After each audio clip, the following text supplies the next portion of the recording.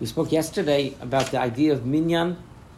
Where do we learn out? The idea of having 10 from the strangest of places. We learn it out from the rebellion of Korach, as well as from the sin of the spies, that magical number 10 that we've always had to strive for thereafter in order to make a minyan. And we said that despite the fact that they were wrong in their action, in their words, in their overreach, all of that is true. But nonetheless, there were embers of desire, proper desire, and that itself Hashem, so to speak, rewarded in that they would be the vehicle by which we learn the idea of minyan. And this also answers a very strange medrash that Vayikahalu al Moshe v'al Aaron vayomru aleihem. Right? So they told Moshe, Rav lachem, Moshe, you're seizing everything for yourself.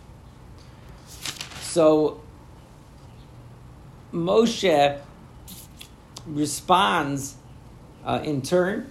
Moshe responds to them, like playing tennis. Moshe responds to them, Rav lachem b'nei Levi. Right? He hits the ball back. You're telling me, Rav? He tells them back, Rav lachem b'nei Levi. You have enough what you got, Levi. Addressing Korach particularly, he was a Levite. He was carrying the ark. It's enough. You don't need to be the Kohen also. You're a Levi. That's enough. So it says actually that Moshe was punished. Moshe was punished for that. Moshe was punished for saying Rav lachem b'nei Levi. Because ultimately, what does God tell Moshe at the end in Devarim, right? He says, what's the pasuk? Rav lach, it's enough. When Moshe's pleading with God, V'eschanan el Hashem, he's pleading with HaKadosh Baruch Hu, let me enter the land of Israel. So he tells him, Rav lach, it's enough for you. Al tosef l'daber elai od b'davar. Don't continue to speak about this. You told them, Rav? Right, you told them, Rav lachem b'nei Levi, it's enough for you, b'nei Levi?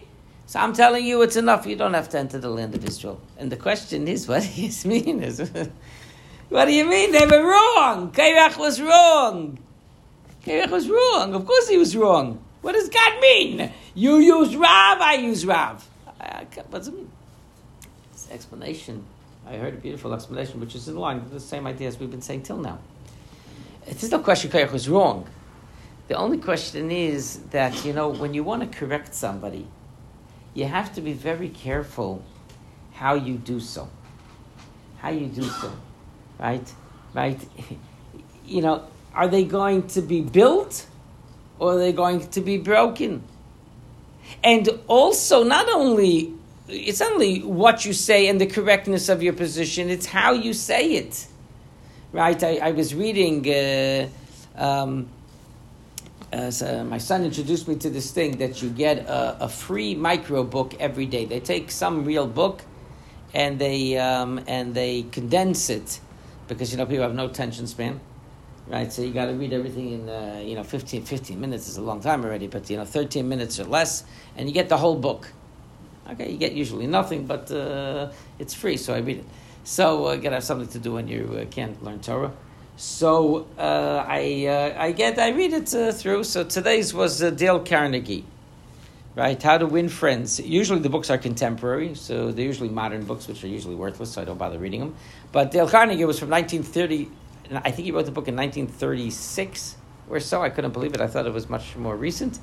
So How to Win Friends and Influence People. So he writes there very interestingly. He says that when you criticize somebody, you have to critique an employee. You have to criticize. You have to give them feedback. So he says there are two ways to do it. You could criticize him, or you could praise him. I mean, praise him. You can't praise him. He did it wrong. You got to get it right. Right? So what you say is, your energy is fantastic. It's phenomenal. It's amazing what you did over here. Happens to be this point over here, this point you have to fix. But amazing presentation. Right? However, you fill in the blanks. Over here, what the Medrash is saying that Hashem is telling Moshe is you should have used the same phrase a little bit according to this next Medrash. Right? He should have told, just like he told Yehoshua when Eldad Umeidad Misnabim B'Machaneh, he said, would it be that everybody was the prophet of God? So perhaps he could have said, Moshe could have said, right, Kairach, I love your enthusiasm. It's phenomenal. Right? And then go on to say, but you can't be a Kain. I also want to be a Kain. But just say, you know what I mean? It's just not in the cards for us. It's not in the cards. And that message of the Medrash, right, is a message really to all of us that, when you correct, you have to always build. Even when you're breaking, you have to build. Right? Last week we spoke about when you pull and you push, you pull. Right? You have to change the person. Here's another idea. Right? Use positivity. Right? Use positivity. And right. Be effusive in the praise and then point out the issue that needs to be addressed. Right? So if you don't, last week I was quoting it to you, right, from Torah, from things. You heard it from me. This is Forget Me. This is from Dale Carnegie. Okay, I haven't sold 13 million books. The guy sold 13 million books, right? So but that's the idea here. That's what the Medrash is painting of Rav Lachem B'nai Levi. Right, when you see these words, right, we should be reminded that even Moshe Rabbeinu, even when he's good at Moshe is Moshe, even when he's putting down an insurrection, right? I always wonder in these Medrashim, right? How did the man have any patience for any of this?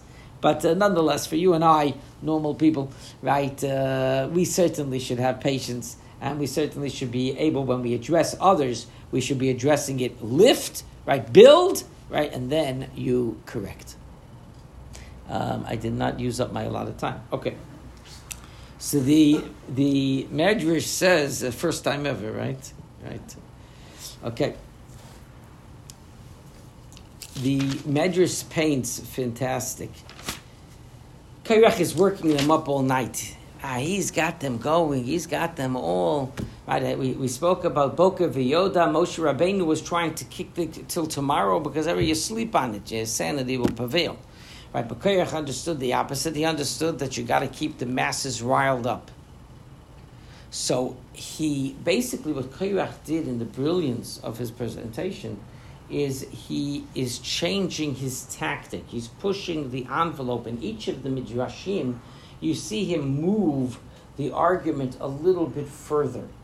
In one of the midrashim, it paints that he gets the people together and he tells them, you know how Moshe orchestrated this Torah? He orchestrated it, right, there's this whole tithing system, right, that benefits him, right, and benefits his Aaron, his brother, and benefits himself as a Levite. He's got this whole system, and they paint the picture. There was this woman, right, and she was a widow with her daughter, right, and they hardly had what to eat, and they had a field, and they worked the field, and, they're about to finally gather in whatever produce they grow, and all of a sudden they gather in that meager amount, knocking on the door. Who is it? Aaron.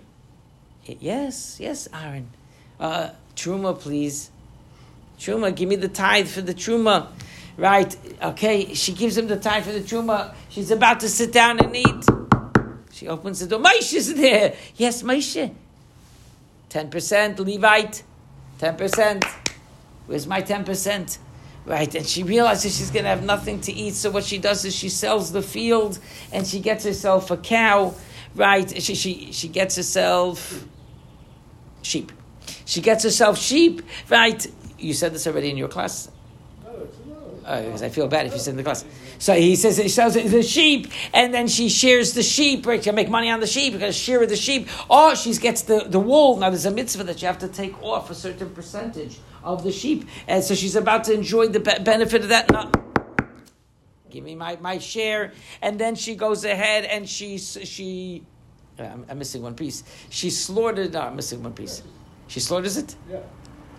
She slaughters the sheep, right? And then she's about to eat from it. there's a certain pieces you have to give to the Kayin, and the curtain comes down, and she says she's left starving. So I learned the Medrash. I didn't do it justice. The Medrash paints it like in a play, with much more drama than I presented it. So it was. So I learned the Medrash. I was crying. I felt so bad for the lady. Right, and you see the power of Kairach. He makes you emotional. Your mom is tearing up, right? And then after I read the Medrash and I'm about to cry, and I thought to myself, the guy is so good. He's painting. Forget that the story. You read the story as if it's real, and he's painting it. This is happening, and then you realize, 1 minute, what are you talking about? These mitzvahs, many of them didn't apply. They weren't in Israel yet. He made you so worked up. So emotional, so we're going to get those, fill in the blanks. And you realize it wasn't even a real story. It wasn't even a real story. The answer is that it's just a tinderbox. It was just the excuse. Right? I don't want to relate it to current events, but you can do it on your own. It's just the excuse. Right? Just the excuse. Right? It has nothing to do. Right, you get all worked up. You gotta love that New York Times, right? Right. Some of the people, the children that were on the front cover, they were terrorists. It doesn't mention there was several of them were 17, some were over 17, and they were the terrorists. In Hamas. These are the children. The doctors and lawyers that Israel killed. Right. You get so emotional, you don't think. Nobody's thinking. Right, and that is. That's what the press wants, and then Kairach was he was the PR. No one was a better PR man than Kairach. He was an orator par excellence in the Medrash for sure, and that is a message that we have to be very careful. That when you hear things, are you acting from here or are you acting from here? Right? You hear things. It's good to be emotional. You have to be an emotional person. You have to be a sensitive person. But you have to also have a filter.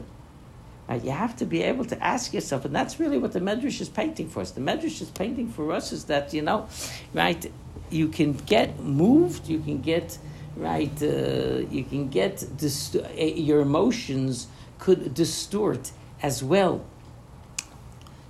And with that, so we'll close, but this is the idea of the power of tears, because there's something called true tears and false tears.